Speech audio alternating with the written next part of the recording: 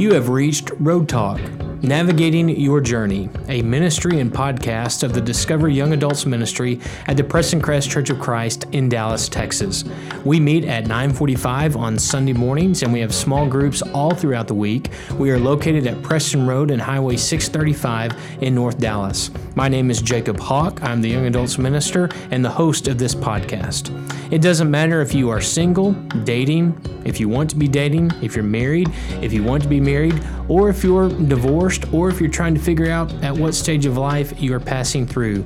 At the Discover Young Adults Ministry, we want to help you discover life, discover love, and discover the Lord. If I can help you or serve you in any way, or if I can pray for you, please email me at jacob@pressoncrest.org.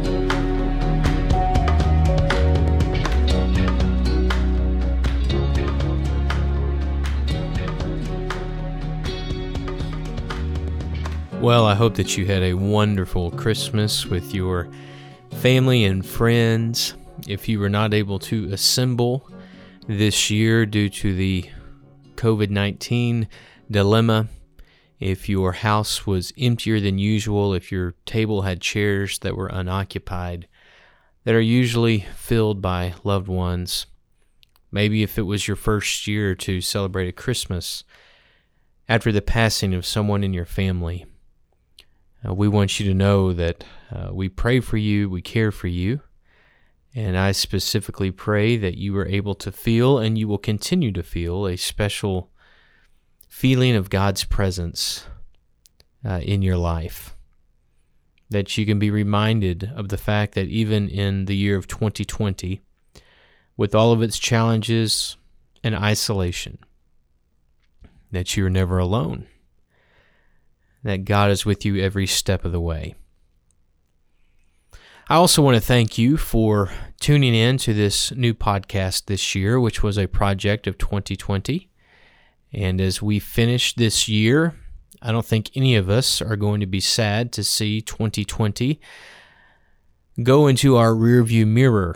Hopefully 2021 will be much, much better. But if you've been listening to this podcast since mid-June, I want to thank you for tuning in each week, and Lord willing, we will continue to provide content each week as we move into this new year. I'm also excited to let you know that I have written a book called Bold, Statements That Changed History. It can be found on Amazon and ordered through Amazon. It is a 13-chapter study of bold statements in the Old Testament. Each chapter comes with discussion questions for further discussion and further study. Hopefully it can be useful for your small group or Bible class at church, or just your own personal devotional time with the Lord. The fact is that for too long in our country and in our churches, quote-unquote leaders have been leading who are not leaders at all. Men and even women without backbones who are timid and concerned about being politically correct, and that has got the Lord's church and our country into a really big mess. And hopefully we can learn to get back to what's important, to being bold in our faith, to not caring about what the world thinks, but caring more about what God thinks. But in this last episode for 2020, I thought it would only be appropriate to talk about goals for the coming year.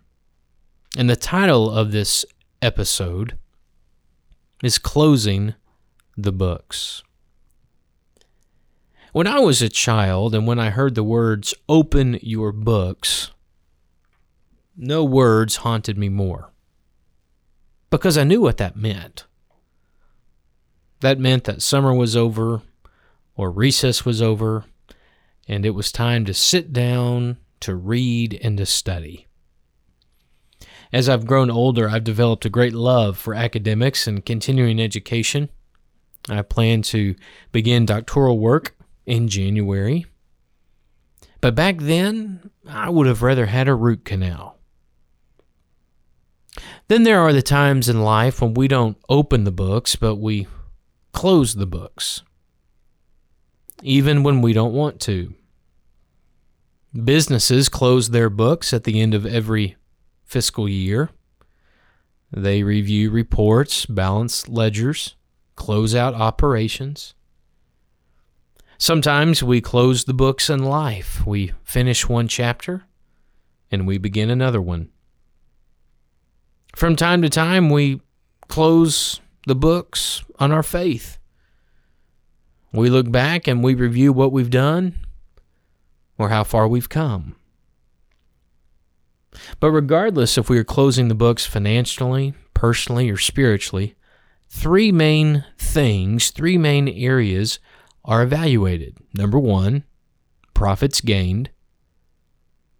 Number two, losses incurred.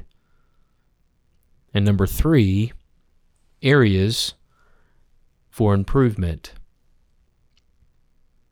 Even the Apostle Paul closed the books on churches that he served.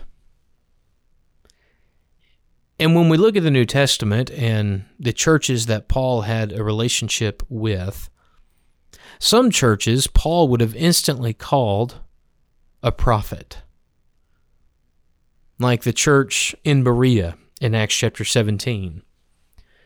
Berea was a small congregation in a good-sized town of about 20,000 people. They didn't have the resources of big city churches like Ephesus or Rome or Jerusalem, but they were still very successful. Why was that? Well, Paul told us why, Acts chapter 17, verse 11. Luke recorded the words, but it was dealing with Paul's relationship with that church. Now, the Bereans were of more noble character than the Thessalonians, for they received the message with great eagerness, and they examined the Scriptures every day to see if what Paul said was true. The church at Berea, they were not the hippest, largest, most modern church in the region. But they were successful because they knew the book. And then there was the church at Philippi, a church that really understood the joy of the Lord. They were a very generous church that supported Paul financially in numerous ways. Really, the only challenge that the church at Philippi faced, at least in the biblical account, were two women, Euodia and Syntyche, who struggled to get along. Philippi's focus and their mission was pure.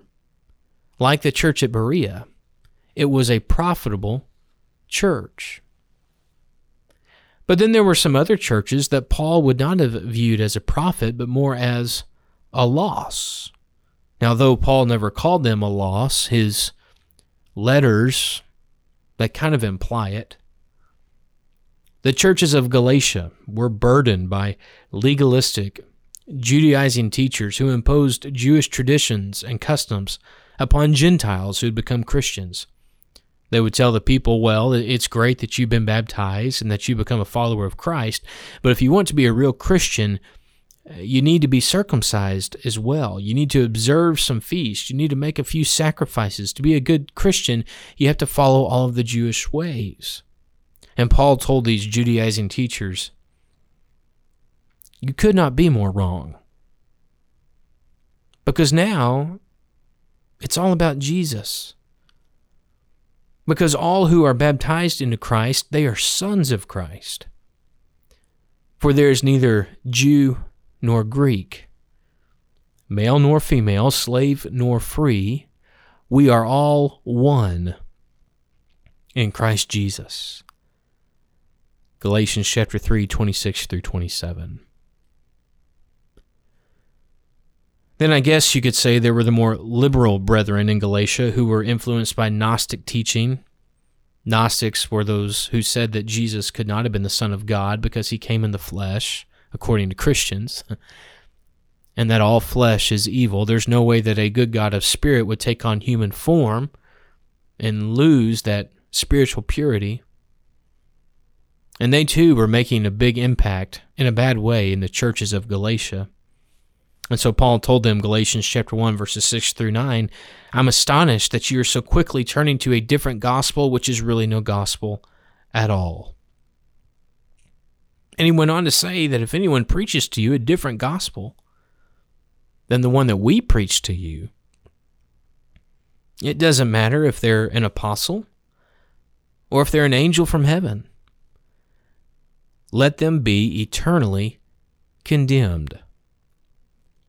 The churches at Galatia had been taught the right thing, but they were turning to the wrong thing. And the Apostle Paul said, that's a tremendous loss. And then, I guess we could say there was the fixer-upper church. The church which really needed an extreme makeover and improvement. Chip and Joanna Gaines would have had a lifelong project renovating this church. And while all churches can stand to improve, no church had more potential than the church at Corinth.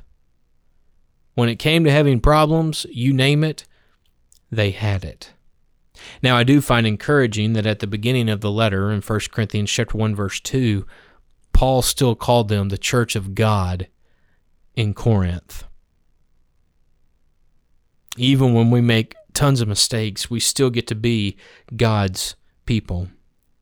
And he reminded them in 1 Corinthians chapter 6, verse 11, that they had been washed and sanctified from their previous lifestyle. But there was no mistaking Paul's point. In 2 different letters that we have, and possibly 4 letters recorded in history, Paul reminded the church at Corinth that they were not what they needed to be, that they needed to improve, and he wanted to help them take the right steps in the right direction. So some churches were a profit, some churches were a loss, others definitely needed improvement. But why don't we make it a little bit more personal? Let's move into your life and let's move into mine. I can't speak about your home congregation. Only you can do that. But if you were to label your home church with those same 3 criteria, either as a church that profited in 2020 or lost in 2020 or needed improvement in 2020, where would your church fall in that spectrum? Here's the thing about churches. Churches will never just exist. They either grow or they get smaller. That's fact. Churches don't stay the same. They either grow or they get smaller. They either mature or they weaken. And if you are part of a church that has seen nothing but decline the last 10 to 20 years, it's very important to ask the question, why? It doesn't just happen. There is always an underlying issue. And that issue cannot just be blamed on culture. Because if we read what Jesus had to say, the world is never going to be a friend of the church. And the church never needs to be a friend of the world. But let's get away from talking about the general, the collective of churches, and let's make it a little bit more individual. In 2020, did you profit in your faith? Did you grow as a Christian? I mean, did you really grow in your walk with Jesus? Did 2020 force you to rely on Jesus more than you have in the past? Have you found yourself being more thankful? Not because life was any better, because let's face it, 2020 was not good, but because your appreciation for God was. Do you have a greater admiration for the Holy Spirit? Do you want to know more about Him and understand Him on a deeper level? Did you lead someone to Christ this year? or at least plant a seed that someone else can water? Is it easier for you to now turn away from temptation? What about your relationship with your family? Is it stronger? Is it healthier? Is it godlier than it's been in the past? Do you really want Christ to return? Do you live with that longing every day? Growing as a Christian is much more than just reading through the Bible or praying every night. Here's the undeniable truth about spiritual growth. We don't break even. We don't break even. If we do not gain, we lose. If it is not a profit, it is a loss. If we are not in the black, we are in the red. Have you ever been out on the lake fishing or just relaxing, and then you shut the motor off of your boat? What happens in about 20 minutes? You drift. You don't always realize it because it's very subtle, but you drift. You never sit still. One of my favorite places in the world is Niagara Falls. I've been blessed to visit it 3 different times. And every time I go to Niagara Falls, I like to read about the history of Niagara Falls and those individuals who have either tried to conquer Niagara Falls or who have been consumed by Niagara Falls in a devastating way. 5,000 people have died going over its ledge. And many people did not realize it would happen. Some tried to survive, and they actually did. Others were not so lucky. In fact, there was a lady in 1901 named Annie Taylor who thought that she would try to survive going over the falls. And she got into a wooden barrel, and she went over the ledge. After they retrieved her out of the water and out of the barrel, she was cut and she was bleeding, and her first statement was, "No one ought to ever try that again." Well, no kidding. Why would you ever want to try it the first time? In 1903, there was a professional baseball player named Ed Delahanty. He became rambunctious on the train, and he was kicked off the train into the water upriver, the same water that leads to the falls.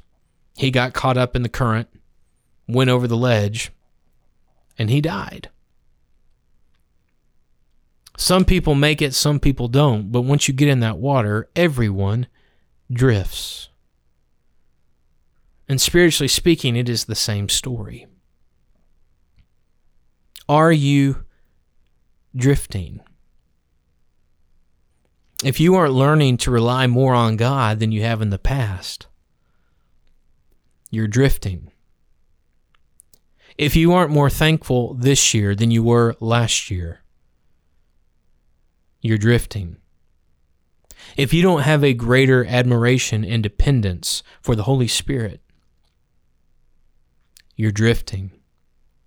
If you aren't leading people to Christ or planting seeds, you're drifting. If it's not getting easier to turn away from temptation, you're drifting.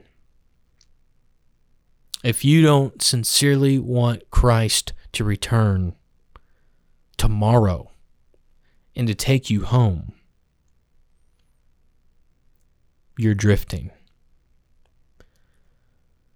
We can always improve, but in God's eyes, any step which isn't deliberately taken closer to Him is drifting closer to Satan.